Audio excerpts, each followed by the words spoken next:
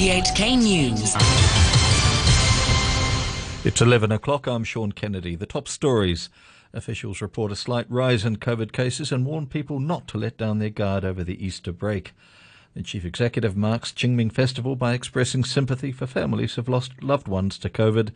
And the Ukrainian president addresses the UN Security Council over the conflict with Russia and war crime allegations. Health officials have reported 3,238 new local COVID infections. About half the cases were confirmed in laboratories, with the rest uncovered through rapid antigen tests. There were also 16 imported cases from countries including the UK, Thailand, Turkey, the Netherlands and Qatar. The hospital authority said 81 COVID patients died in the past 24-hour reporting period. All were 60 or above. Albert O from the Centre for Health Protection reminded the public to stay vigilant, especially with Easter approaching, warning that recent daily infection figures are still high. In the past 2-3 weeks, we did see the epidemic continuing on a downward trend, but the current infection level means there are still a lot of transmission chains in the community, and members of the public must not misinterpret that as an easing of the outbreak or that it's come under control. On the contrary, they must stay vigilant and observe all social distancing measures during this critical time. The Chief Executive, Carrie Lam, expressed condolences to families who've lost loved ones to COVID-19 as she mourned the deaths on behalf of the government on the Qingming Festival. Aaron Tam reports. In a statement, Mrs. Lam said it was heartbreaking to see that more than 8,000 coronavirus patients had died and that over 90% of them were elderly people aged 65 or above. The CE added that the fifth wave of infection sparked by the fast-spreading Omicron variant had hit Hong Kong rapidly and fiercely and had gone beyond her administration's ability to tackle it. She vowed that the authorities will continue to do its best and make use of the central government's strong support to contain the epidemic as soon as possible. 6 religious groups released videos this Qingming Festival mourning those who've died from coronavirus. Here's Kelly Yu. The videos from Catholic, Muslim, Buddhist, Confucian, Christian and Taoist groups were published on the Facebook page of the Hong Kong Social Welfare Sector Joint Action Against COVID-19, the organizer of the activity. In one of the videos, the head of Hong Kong's Catholic Diocese, Stephen Chow, said he feels pity for the elderly and children who've passed away under the current wave of infections. He reminded Hong Kong people to take the opportunity to cherish family and friends, and to walk through the pandemic with love and compassion. Legislative Council President Andrew Leung says electoral reform has brought rationality back to the legislature, allowing it to pass a record 46 government bills. That's more than double the number in previous years. Frank Yung with the story. In his annual LegCo report, Mr. Leung said the relationship between the executive and the legislature has warmed up in the past year, prompting the resumption of the chief executive's question time, which was suspended in June 2019.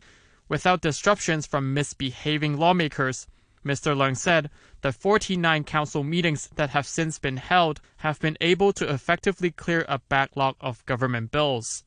Mr. Leung also said the Finance Committee held 48 meetings, lasting about 127 hours, less time than the year before.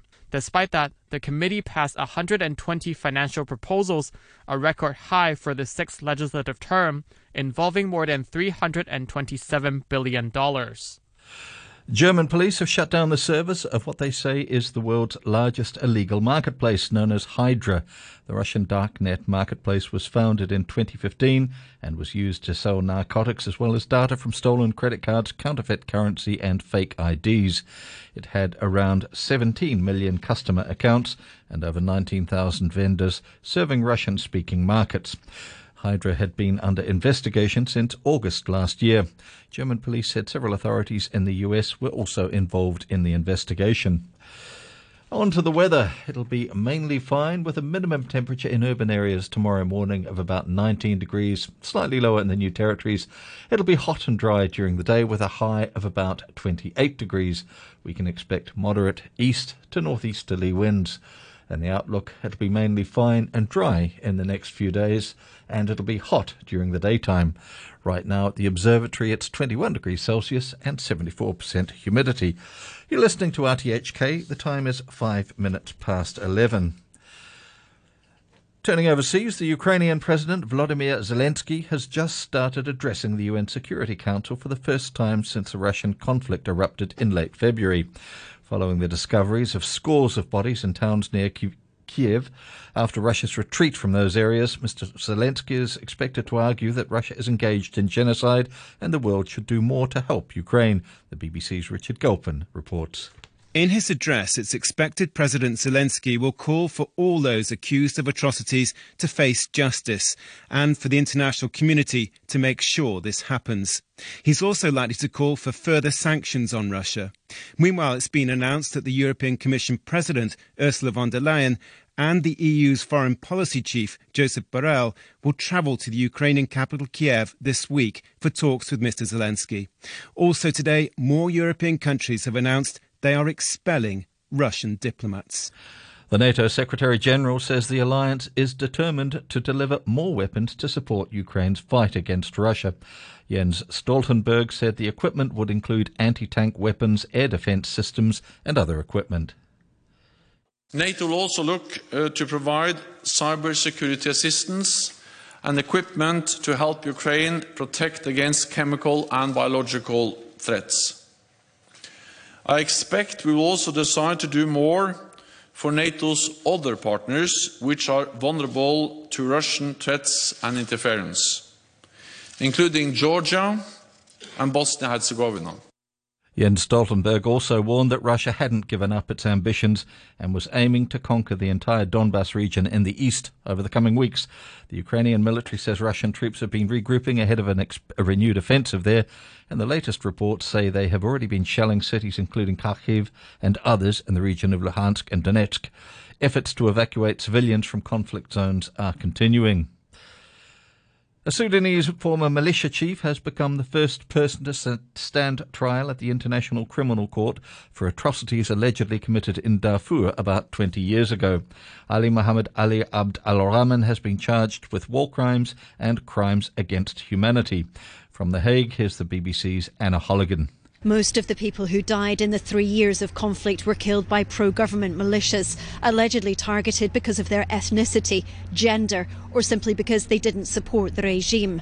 72-year-old Ali Mohammed Ali Abd al-Rahman was a senior commander of the Janjaweed militia and is accused of overseeing thousands of fighters.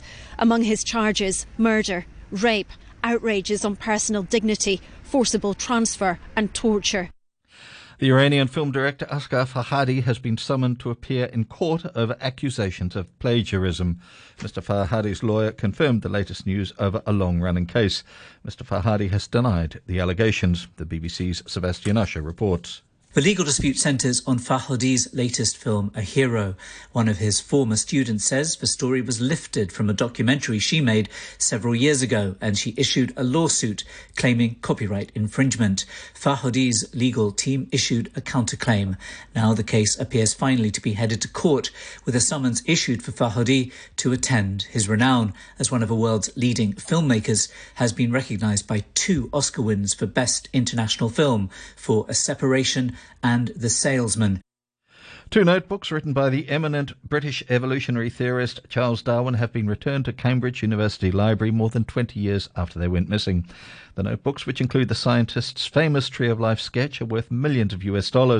15 months ago, the library concluded the unique documents had been stolen and launched a global appeal for help to try to find them.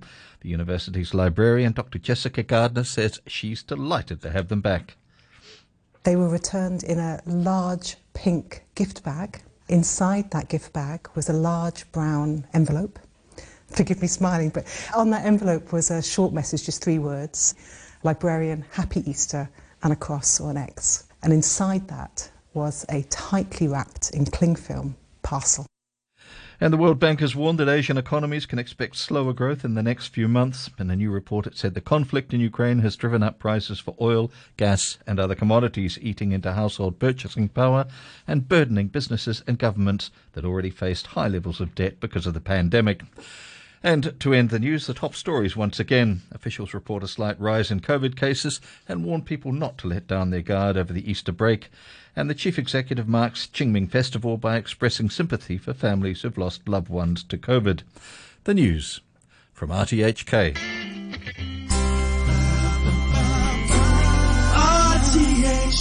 USA, Radio 3.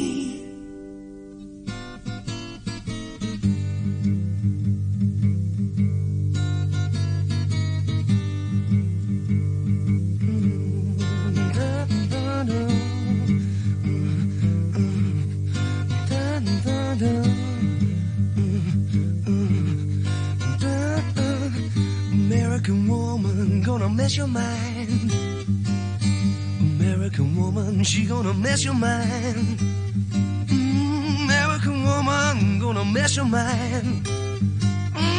American woman gonna mess your mind. Say A, say M, say E, say R, say I, C, say A, M. American woman gonna mess your mind. American woman gonna mess your mind. American woman gonna mess your mind.